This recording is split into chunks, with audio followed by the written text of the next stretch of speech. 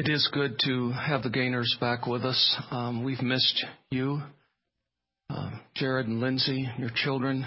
It's great to have little Brennan with us for the first time. I hope you'll get to see him this morning. I also want to welcome Tina's mother and father, John and Shamala. They've come all the way from London, of course, to see their grandson and probably have a little interest in their daughter as well. We love them. They're very dear. I hope you get a little bit acquainted with them.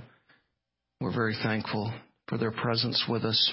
Just want to remind all the college and singles that tonight, Pastor Sam and Shar will be hosting the time of fellowship, a great time. Starts at 7:30. I know that we have an event happening here tonight as well, but I hope that you college guys and girls will invite several of your friends.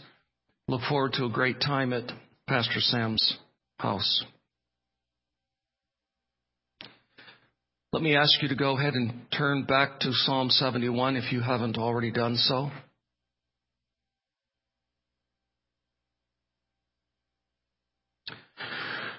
Roberta Rand, in an article published by Focus on the Family entitled Loneliness and Depression Afflicting the Elderly, writes the following. Old age is one of life's thresholds that few of us in midlife are emotionally and psychologically prepared for. We'd like to believe we'll never have to experience the full impact of time's whittling away of our bodies. We may stave off the symptoms of old age with exercise and diet, or simply deny the facts by applying hair color and skin serums. But in fact, barring catastrophic illness, car accidents, or devastating acts of God, most of us, more than 90%, according to one statistic, will die incrementally of chronic diseases like diabetes, cancer, or hardening of the arteries. A comparative few can expect to go as we'd like, at home, in our sleep, or from a sudden heart attack while doing a task we love. We avoid thinking about getting older because old age conjures up our worst fears, like being trapped in bed or a wheelchair, or being a burden, or losing our ability to think and reason, or being alone. Thus, we shouldn't be surprised to learn that depression is epidemic among the aged. According to one study, 20 to 25% of the elderly in nursing homes are clinically depressed. Every day in the United States, 17 adults over the age of 65 commit suicide, the highest suicide rate of any demographic group. And unlike younger people, those for whom an attempted suicide is more often a, quote, cry for help, elderly people who attempt suicide usually succeed. If the psalmist David, and he is very likely the one who penned this psalm, had owned a pistol, in his weakest, most oppressive moments of life, he would never have loaded it and taken his life. If he owned a bottle of aspirin or had a car parked in a garage, he would never have used them to terminate his life. You know why? Because in his deepest depression, in his most discouraging hours, in his most fearful moments, when, for example, he had fallen into horrible sin, or when he was intensely hated by his enemies, or when he was fleeing for his life, even in the case of his son seeking to kill him, when living the life of a refugee, when aware that age was robbing him of his strength, you know what he did? He put himself in a place of hiding. an absolutely safe and secure fortress, a rock of refuge. And that place of hiding and that safe and secure fortress and that rock of refuge was a person. It was His gracious, righteous, omnipotent, promise-keeping, sin-forgiving, from danger delivering, enemy-conquering, soul-restoring God. A God who began to be gracious to David from before his birth, who continued to be gracious to him in his birth and throughout all of his youthful years. And he tells us all about it in this 71st Psalm, a psalm surely for the elderly. And it was recorded for us sovereignly and graciously by God the Holy Spirit through David, so that we too might have hope and comfort and consolation and confidence and peace and security and faith as we face and experience old age. So that we too, like David, might finish well. So that we, like David, might finish strong. This summer psalm series, which is now slipping into the fall, as you well know, was designed in part to demonstrate the emotional comfort that belongs to true believers. The person who understands and builds his life upon the Lord Jesus Christ and the gospel about Him. These psalms, as we have seen, speak to us about the whole range of Christian experience. And today's psalm brings to us the wonderful blessing of security. Now, just before we look at Psalm 71, a word about who actually are the elderly. Maybe you've already wondered. You looked at the title of the sermon on the bulletin, and you've wondered, well, who are the elderly? It's hard to say, isn't it? Anyone who is a parent to little children knows that they, the parents, are considered to be elderly by their children. What is an elderly person? Is it someone over 40? Is it 55 and above? Is it 65 and above? Is it 70 and over? Or is it when you start to have aches and pains? If that's the case, then many among us are already elderly.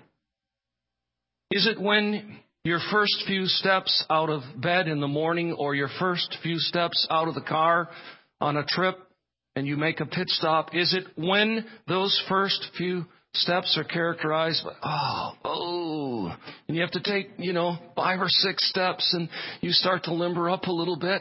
Is that the sign of old age? Is it when you have to take ibuprofen or Aleve every day of your life so that your joints don't hurt? It's hard to answer these questions. In fact, as I wrestled with the title of the sermon, I almost called it A Rock of Refuge for the Aging, because growing older is something that all of us are experiencing. Who among us today is not getting older? Even children are getting older. Who among us, in that sense of the term, is not aging? All of us are aging. Being old is a bit nebulous, and it surely is relative. But we all see it coming, and many of us know that it's close or it has already begun. Think through our own congregation, and I have thought through it several times this week. Think about some of our dear sisters. Sister Marge is definitely an elderly person, and so is Faith. Faith and Marge, to my knowledge, are the only two sisters who are in their 90s. They're 91. Hard to believe. Recently, our dear Sister Von Seal, who went to be with the Lord, was 85. Maury and Opal are older. And behind them come people like the Bluers, who I'm sure are watching this morning and joining us. John and Nancy, Harold, Betty Mae, Bill and Martha, Russ and Wilma. I know I'm working downward. I understand that. Bill and Shannon Rose, Diane and Ted, Larry and Evelyn, Tim and Camilla, Sam and Shar. I know we're not where Faith and Marge are, but we're not far behind them. And maybe none of us are willing to say, I am an old person, and perhaps that's okay, but we know where we are headed. And even though this congregation is relatively young, in fact, shockingly young when you do the numbers, we have elderly people among us, and we need to be aware of them.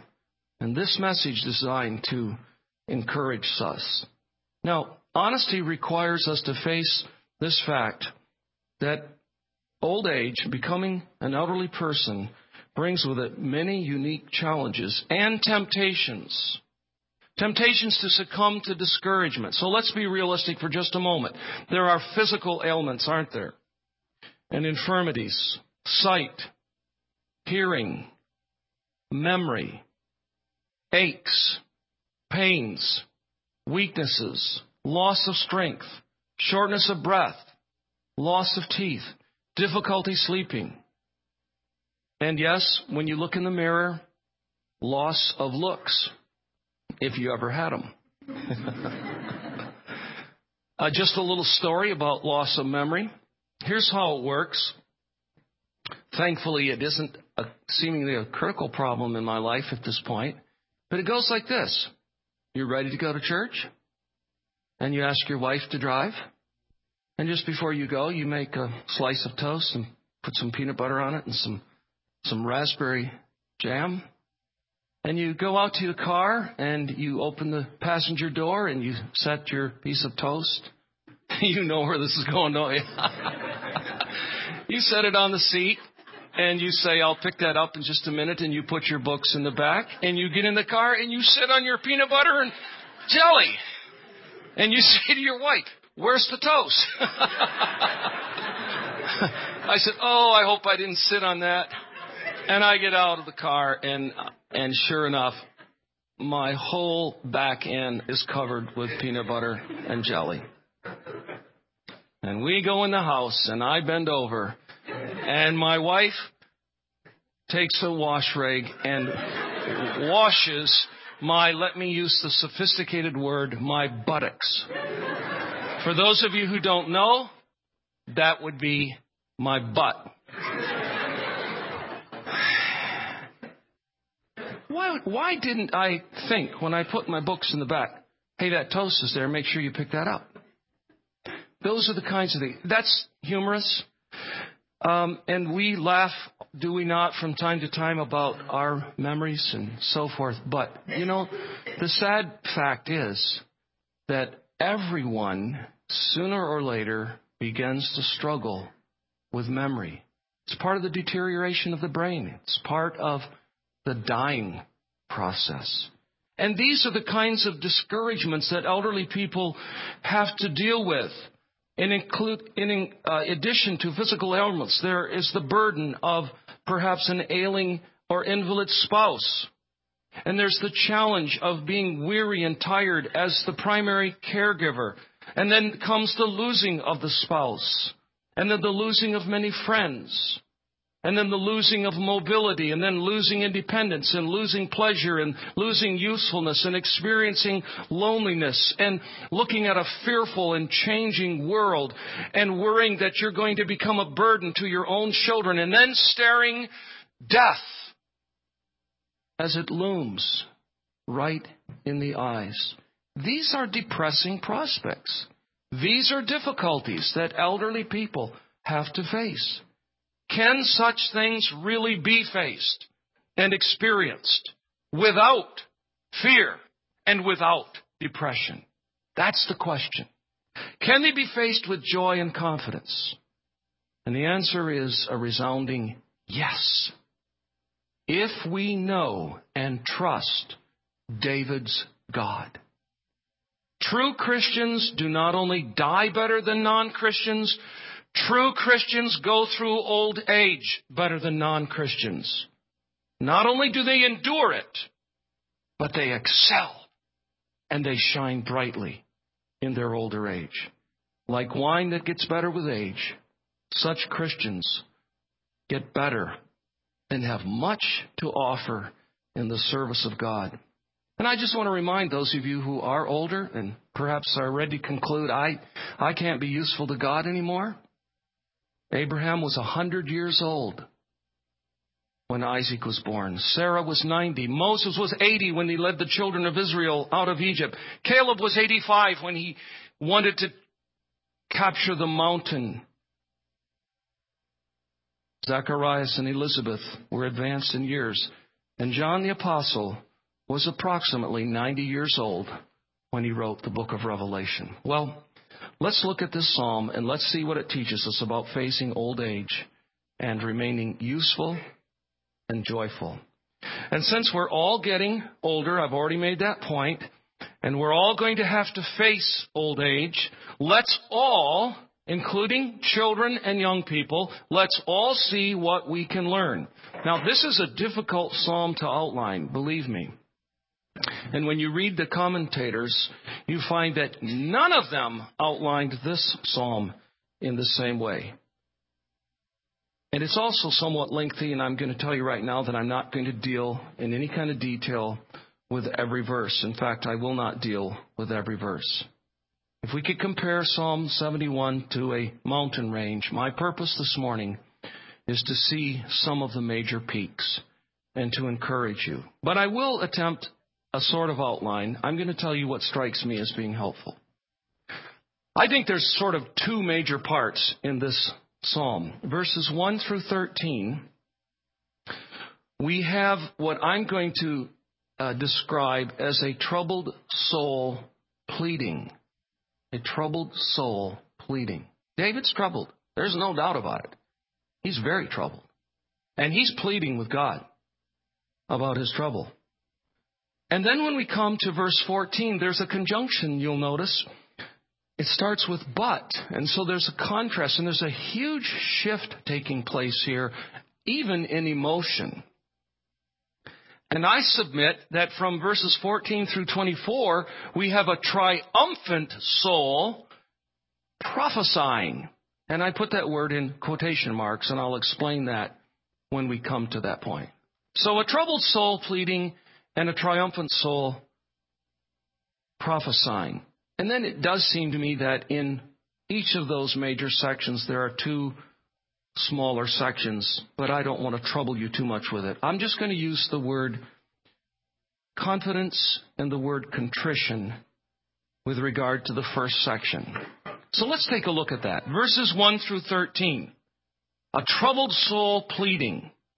I'm going to read it, and I'm going to ask you to look and see if he is confident. Does he have confidence? If so, what is his confidence, or who is his confidence in? And then before that section is over, you will see, though, that he is very contrite in his troubled soul, and he has to plead for some things in his contrition. So notice, what is his problem? Well, it's a problem that most of us don't have this morning, and in that sense, it's sort of a challenge to preach on older age when the emphasis of this psalm is really on David being very, very troubled with his enemies. In fact, when I first read it, and it was suggested to me that I preach a psalm for older people, I thought, wow, this is so much about David being pursued by his enemies. And that's true. But it's about David, an older man, facing this trouble, this plight. So, okay, none of us here perhaps are troubled right now in any peculiar way with enemies. That's okay, because what David found to help him and to console him in the midst of his unique dilemma is what helps us and consoles us in the midst of whatever may be troubling it. It doesn't have to be an enemy. But just let me show you how troubled he was and how we may and have to conclude that he was a very troubled soul. In verse 1, he says, "In you, O Lord, do I take refuge." Refuge. What is refuge? It's a place of safety. "Let me never be put to shame." Why are you worried about that, David? Because there are people who are trying to shame me. "In your righteousness, deliver me and rescue me. Incline your ear to me and save me." David needs deliverance. He needs rescue. He needs salvation. He says, "God," verse 3, "be to me a rock of refuge, to which I may continually come." You've given the command to save me. Now, God, make that command good. Make it realized in my life. You are my rock and my fortress. I need a place of safety to hide in. Rescue me, oh my God, verse 4. From the hand, and now notice, of the wicked. He speaks of the wicked, and in that same verse, he speaks of the unjust, and he speaks of the cruel man. And then a little later, he describes those who are seeking to do him harm as his enemies and as accusers. So you see, David's unique problem was the pursuit of enemies. But I want to make the point once more. Even though that may not be your unique problem this morning, as an older, aging person, there are enemies in your life. And there's some of the ones I mentioned. Your body's breaking down. You are losing your strength. You have some sickness.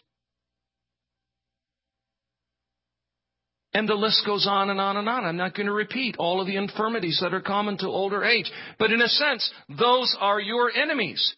And you, in your own unique way, need a place of refuge. You need a fortress. You need a hiding place. You need comfort.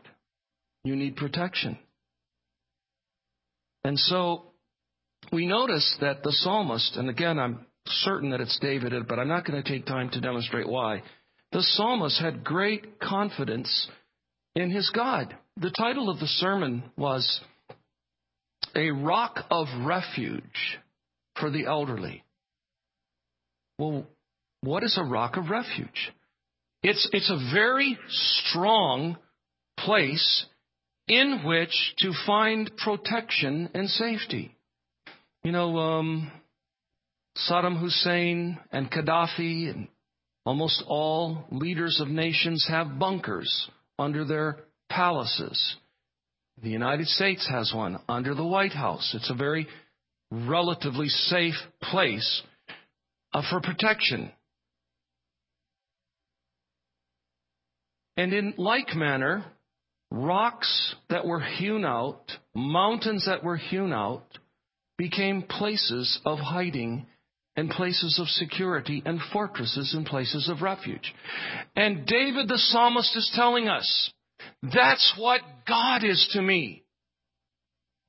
God's nature and His glory and His attributes and His commitment and His word to me are like a fortress. He is my rock of refuge. I go to Him. I find hiding in Him. He has complete confidence in God. Notice that right there in verse 1. He confesses, "In you, O Lord, do I take refuge." You're my hope. You're my security. You're my safety. I come to you for these things. And I want to be able to come continually to you for such protection, according to verse 3. So you see the confidence of the psalmist. Now, let me just say a word about righteousness. This is a key word. The word righteousness or righteous. those words are used 5 times in this psalm. I'm not going to look at all of them now, but you'll notice them as I read further in a few moments. This is a key word. This is probably not a reference to the perfect righteousness of Jesus Christ that is imputed to us or put to our record when we trust in Him. Although David had that righteousness, we're told in the book of Romans. I think David is referring to God's perfection of character, to His justice, to His truthfulness, to His faithfulness, to a God who cannot forever allow iniquity to triumph. And David is saying, as it were, to God, God, You're righteous. You know that what's happening to me is unjust and wrong. I am Your servant. I am the king of Your people. I am hated without a cause. I am being pursued unjustly. Be to me, O righteous God, my refuge. Let Your righteousness go into action on my behalf. And in that sense, be my rescue. Be my fortress. So that there's the confidence. God was righteous. God was His Savior. We've already seen. You have given the command to save me in verse 3. God was His hope. God was His trust. And I want you to notice when this all began for Him. And here's where we have reason to conclude that He must have at least been an older man. But He wasn't done yet. In fact, we'll see that at the end of the psalm. But notice verse 5, for You, O Lord, are my hope, my trust, O Lord, from my youth. And then it's almost as if He says, no, wait a minute. You were my hope and my trust before then, God. Let me confess that to You in verse 6. Upon You I have leaned from before my birth. I mean, I was not conscious of it, but I depended upon You in the womb of my mother. From the moment of conception, in fact, from all eternity, You were committed to me. And then He speaks of the birth process itself in verse 6. Upon You I have leaned from before my birth. You are He who took me from my mother's womb. Wow, there's a good thing for you pregnant ladies and your husbands to pray about just before that birth takes place. Lord, we read in Your word how You are the one who takes us from the womb of our mothers. We don't put our ultimate trust in our obstetrician. Oh Lord, in these moments that lie before us, take this precious life from the womb. That's how David describes God's commitment to him. And so when David speaks about his confidence, he says, my confidence is in God because God has always been faithful to me. From even before my birth, during my birth, after my birth, all through my youth, I have reason to trust God. That's what he's saying. He knew that God was faithful. And obviously, he knew that God was able to do these things, or he wouldn't have prayed them. Why pray what God cannot do? David clearly believed in the sovereignty and the omnipotence of God. He had a God to believe upon. And for him, this God was a rock of refuge and a fortress. And I just want to pause long enough to ask all of us, especially those who are aging and who may qualify to be called elderly, do you have this God for your rock of refuge? Isn't it sad to go into nursing homes and to see that the largest percentage of the people who live in nursing homes have no such hope because they have no such knowledge? They don't know this God? How fearful death ought to be for them and the aging process. But I'm asking us, do we know this God? Do we have this God? Can we look back and say, from my youth, You have been faithful to me? No, from my very birth. And then you'll notice that starting with verses 8 and following, he's very contrite. Because he's deeply troubled, and he's so keenly aware of how desperately he needs God to rescue him. And in verse 9, it's as if he's saying, God, You've been faithful to me my whole life. Before my birth, during my birth, after my birth, all through my youth. And now, God, I'm an old man. please don't now cast me off in the time of old age. God, I confess to you that my strength is waning. It seems to have been spent. It's the latter part of verse 9. Now I desperately need you. And again, he goes back to speak about his enemies in verses 10. And what they're saying about him, they're saying, you know, David's God forsook him. So we can get him. Let's go get him. Let's seize him. There's nobody to deliver him. He doesn't have any friends. And David says, God, you hear what they're saying. Please be near me. Don't be far from me. Hurry. Come quickly. Make haste for my help. My accusers are trying to put me to shame. They're trying to disgrace me. And so he's a contrite man. Well, that's the first part. I think there's sort of a major division there. You do see, surely you would agree with me, this is a troubled man.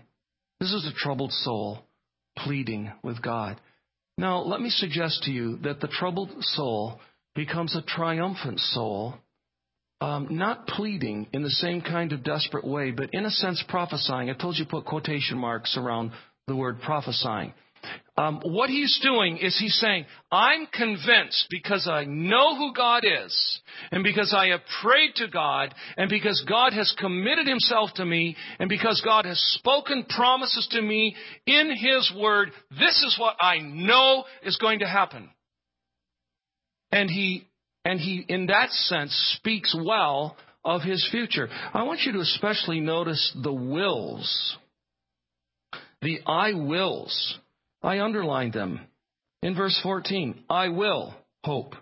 In verse 15, my mouth will tell of your righteous acts. In fact, I'm going to do that all day long. And when I do it, I'm going to find out that their numbers pass my knowledge. And then in verse 14,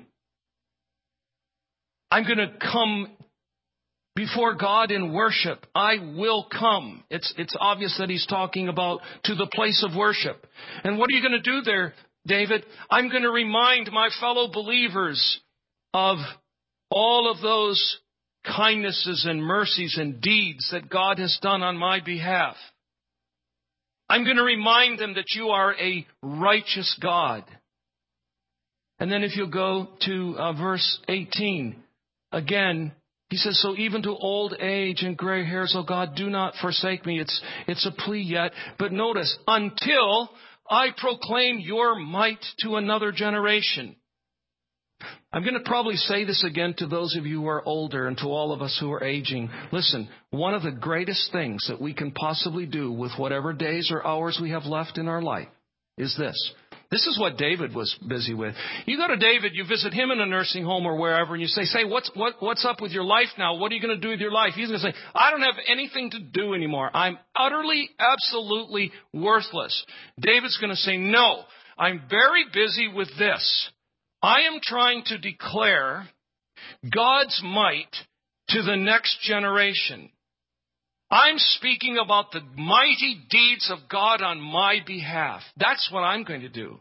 But you see, he's confident about this. And then if you go to verse 20, you start seeing the you wills. God, that's what I'm sure is going to happen in my life. But I'm also sure about things you're going to do. That's what I'm going to do by your grace. But I believe you're going to do some things. And look at verse 20. You who have made me see many troubles and calamities.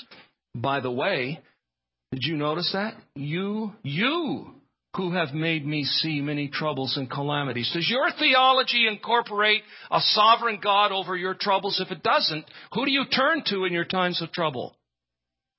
God is the one who has ordained these things in our lives, and David confesses that. But upon confessing it, he says, you who have made me see troubles and calamities will revive me again. That's what you're going to do, God. From the depths of the earth, you will bring me up again. I don't believe this is a confession rooted in faith that someday he would die and be buried and a great resurrection would take place and he too would be raised from the dead.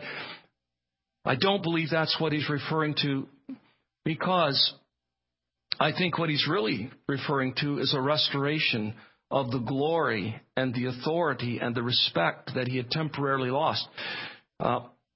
Actually, many people believe that he wrote this while Absalom was pursuing him, his own son seeking to kill him.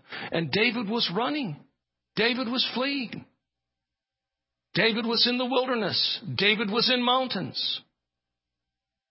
But he prays to God and he believes God is going to be faithful to his promises.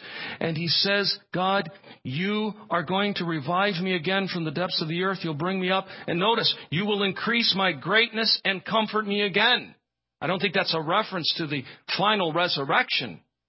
It's a reference to his restoration. He's not done yet. He's older. He's experiencing the weakness that comes with old age. But he believes that God still has work for him to do. And then notice verse 22 is another I will. I will praise you. I will sing praises. My lips will shout for joy when I sing, and my tongue will. I'm just reading through those verses. I didn't identify all of them. So do you agree with me? Do you think that there's a change in mood?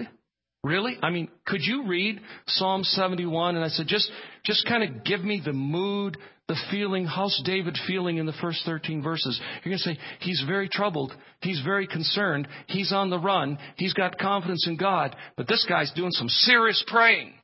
He's saying, deliver me, God. Come to my rescue. Don't forsake me. I need you.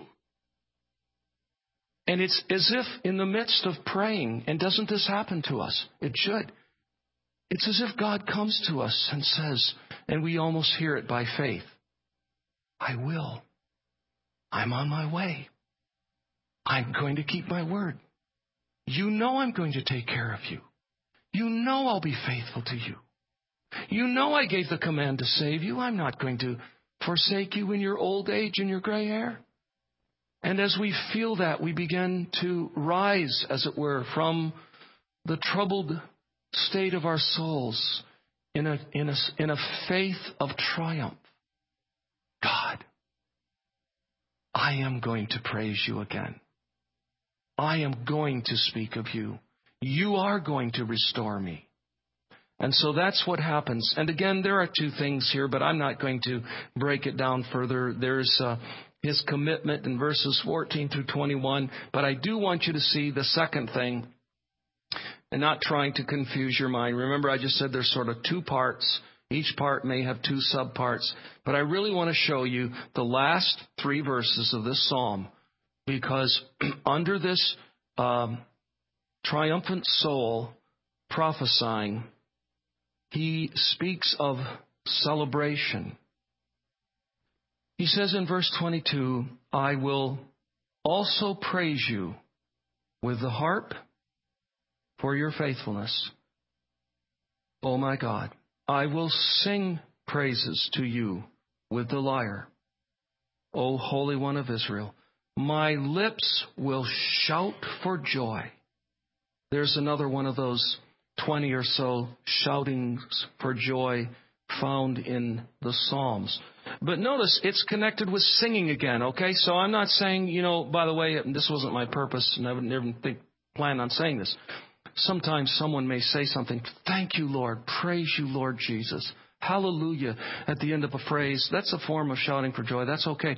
But notice that not only here, but in other places, we shout for joy in our singing. And that's one reason why I want to encourage this congregation to use volume when it's appropriate. We're not trying to be loud. But there are times when we want to be loud because it's just so wonderful. We can't contain ourselves.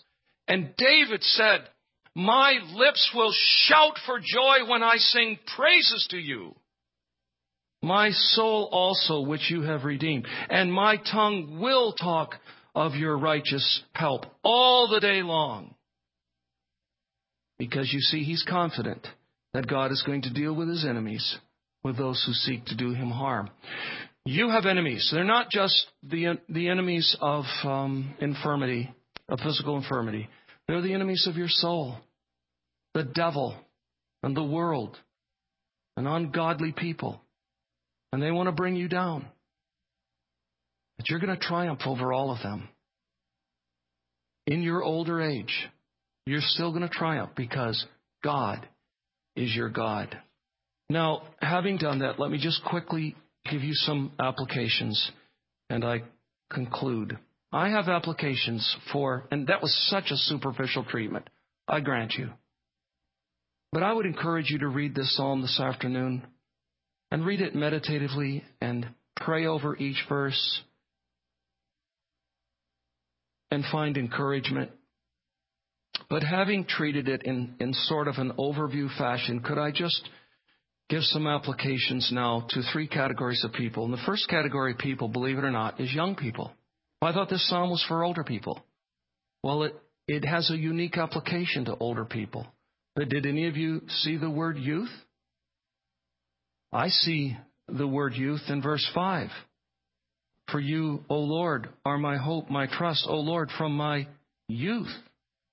And then if you go over to verse 17, O God, from my youth, you have taught me. David had an experience with God when he was young. When he was young.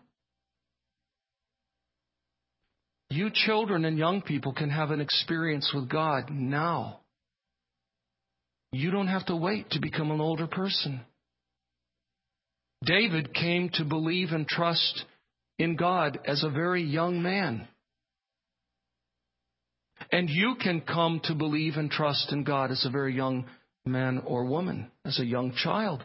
All you boys and girls, now I'm talking to the really young, all you have to know in order to be truly saved is that you are really a sinner, that you have broken God's will hundreds and thousands of times, and that is rebellion, and you're in trouble with God because God is holy and just, and He has to punish you for your sins. You got to know that. And if mom and dad or Pastor Ted or anyone else comes to you and says, do you think you're a sinner? And you say, yeah, I'm a sinner. And they say, what are some of your sins? And you have to go like,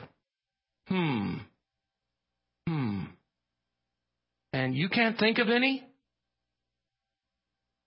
Then you can't trust in Jesus yet as your Savior because you don't feel your need of Him.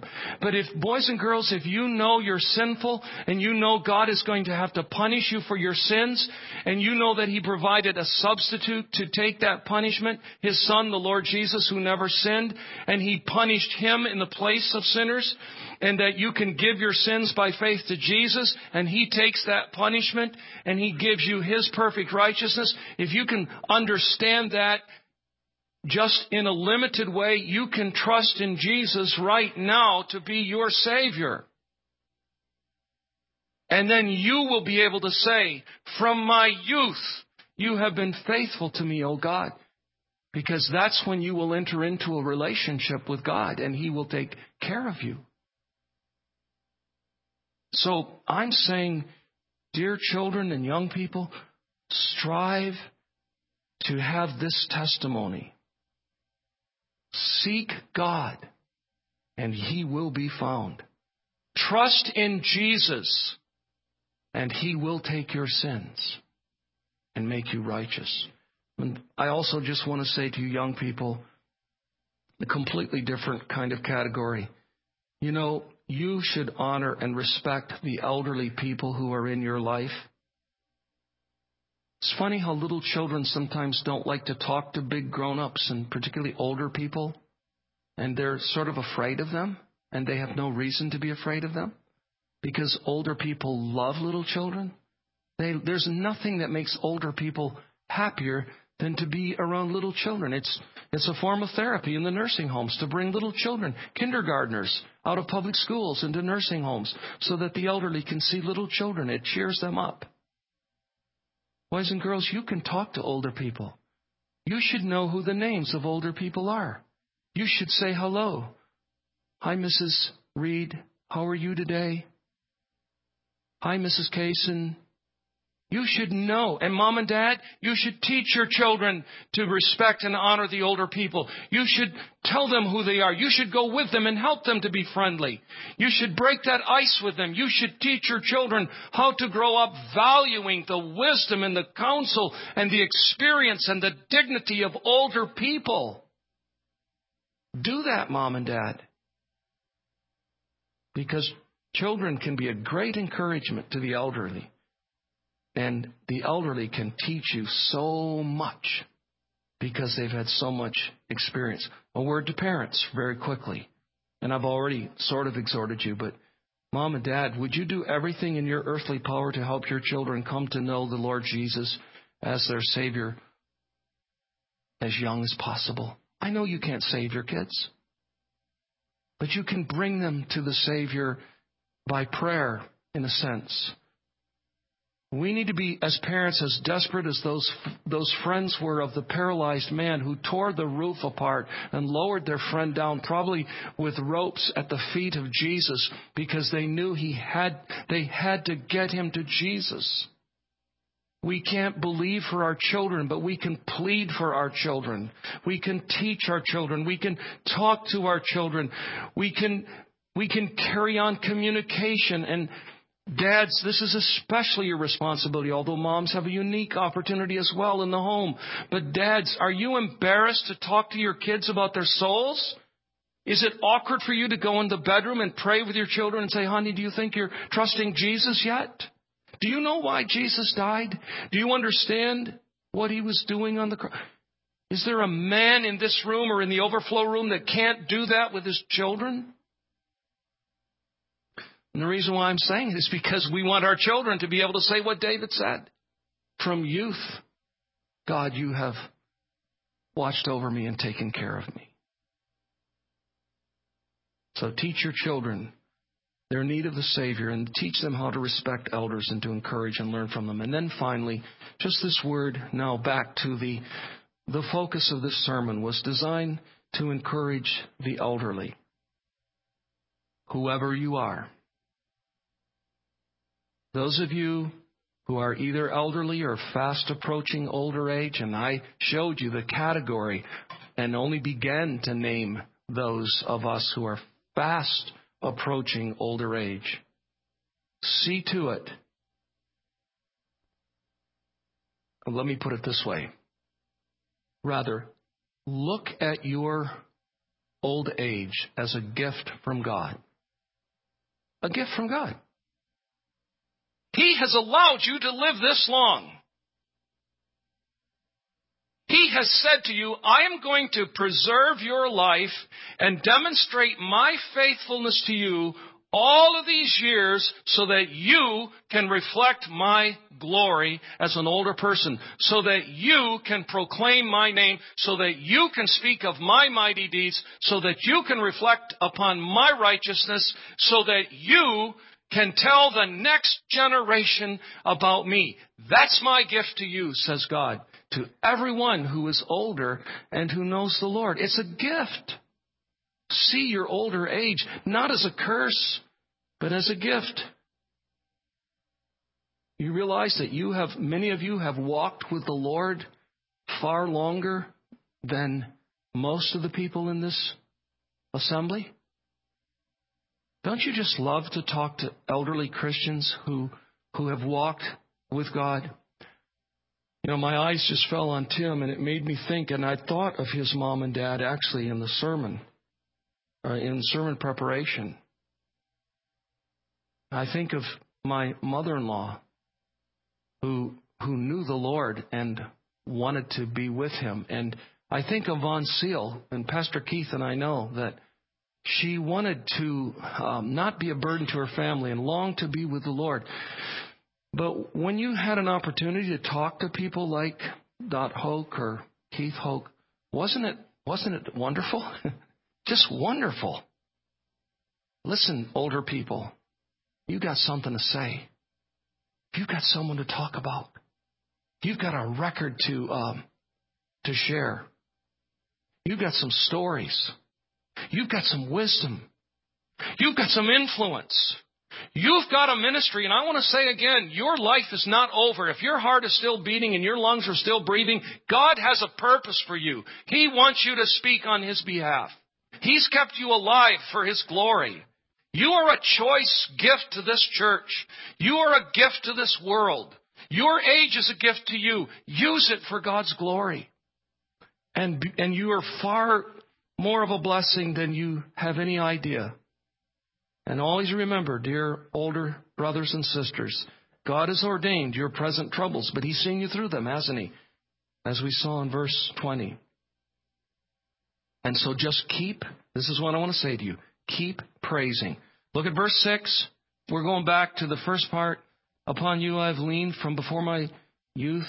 You are He who took me from my mother's womb. My praise is continually of you. Continually. Look at verse 8.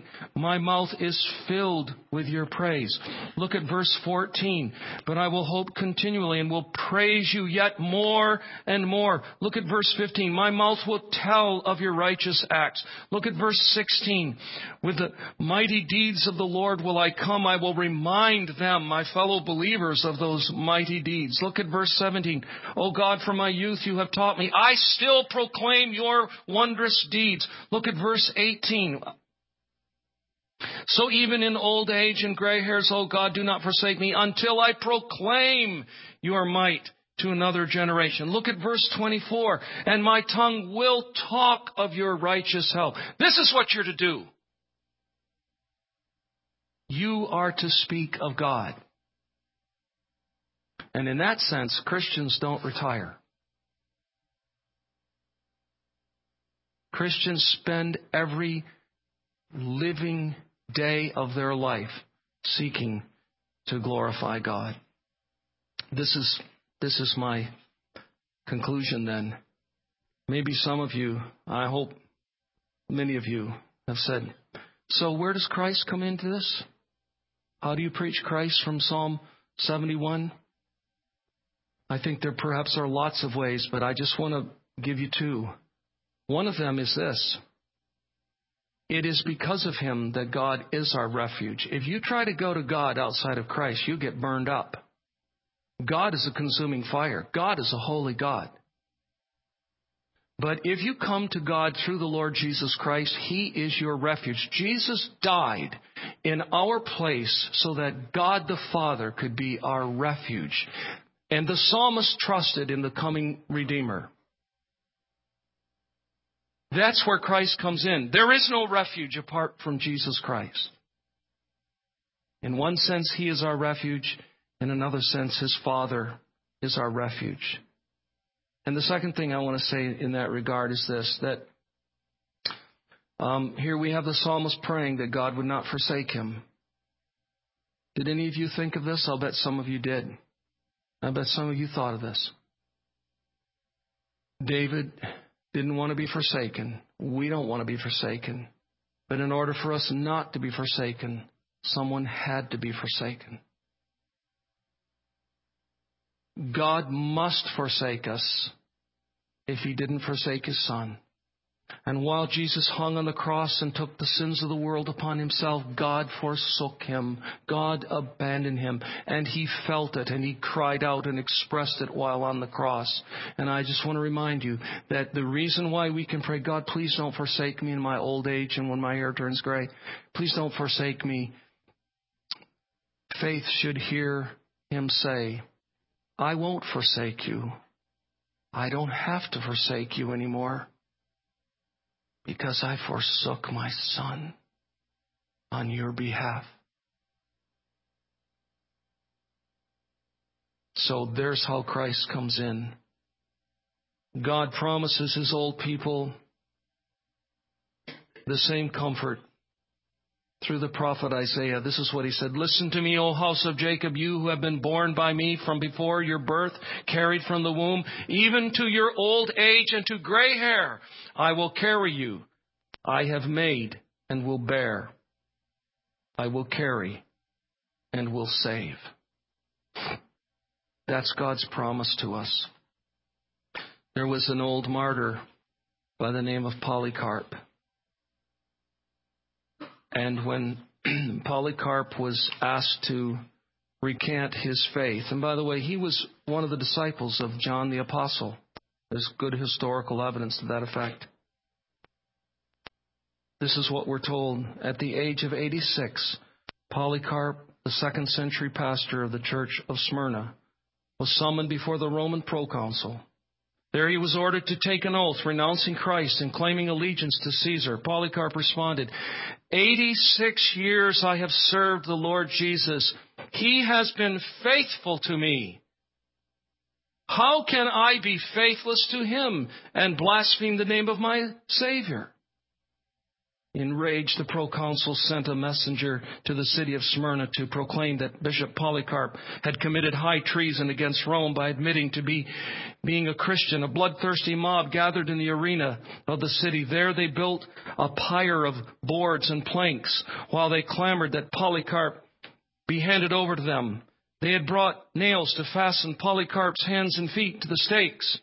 Polycarp then uttered these famous words, "Put away those nails. Let them be.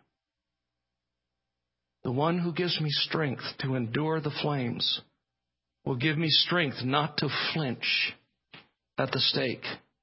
You threaten me with a fire that burns for a short time and is quickly quenched. For you do not know the fire that awaits the wicked and the judgment to come and an everlasting punishment. Why are you waiting? Come and do what you will with me." With that, the fire was lit, and Polycarp was martyred for his faith in Christ. Even in his advanced years, he was faithful to God until death. May it be so with all of us. We can be faithful to him only because he is committed to being faithful to us. Shall we pray? Heavenly Father, thank you for who you are. It's so evident to us that David, the psalmist, found great comfort just in your righteousness. He found comfort in your strength, in your faithfulness, in your commitment.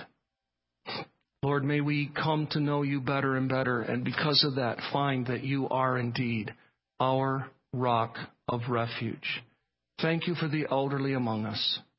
Oh Lord, encourage them with your faithfulness and help them to see again that their age is a gift and that their presence among us is a gift to this church. Use them. Hear their prayers.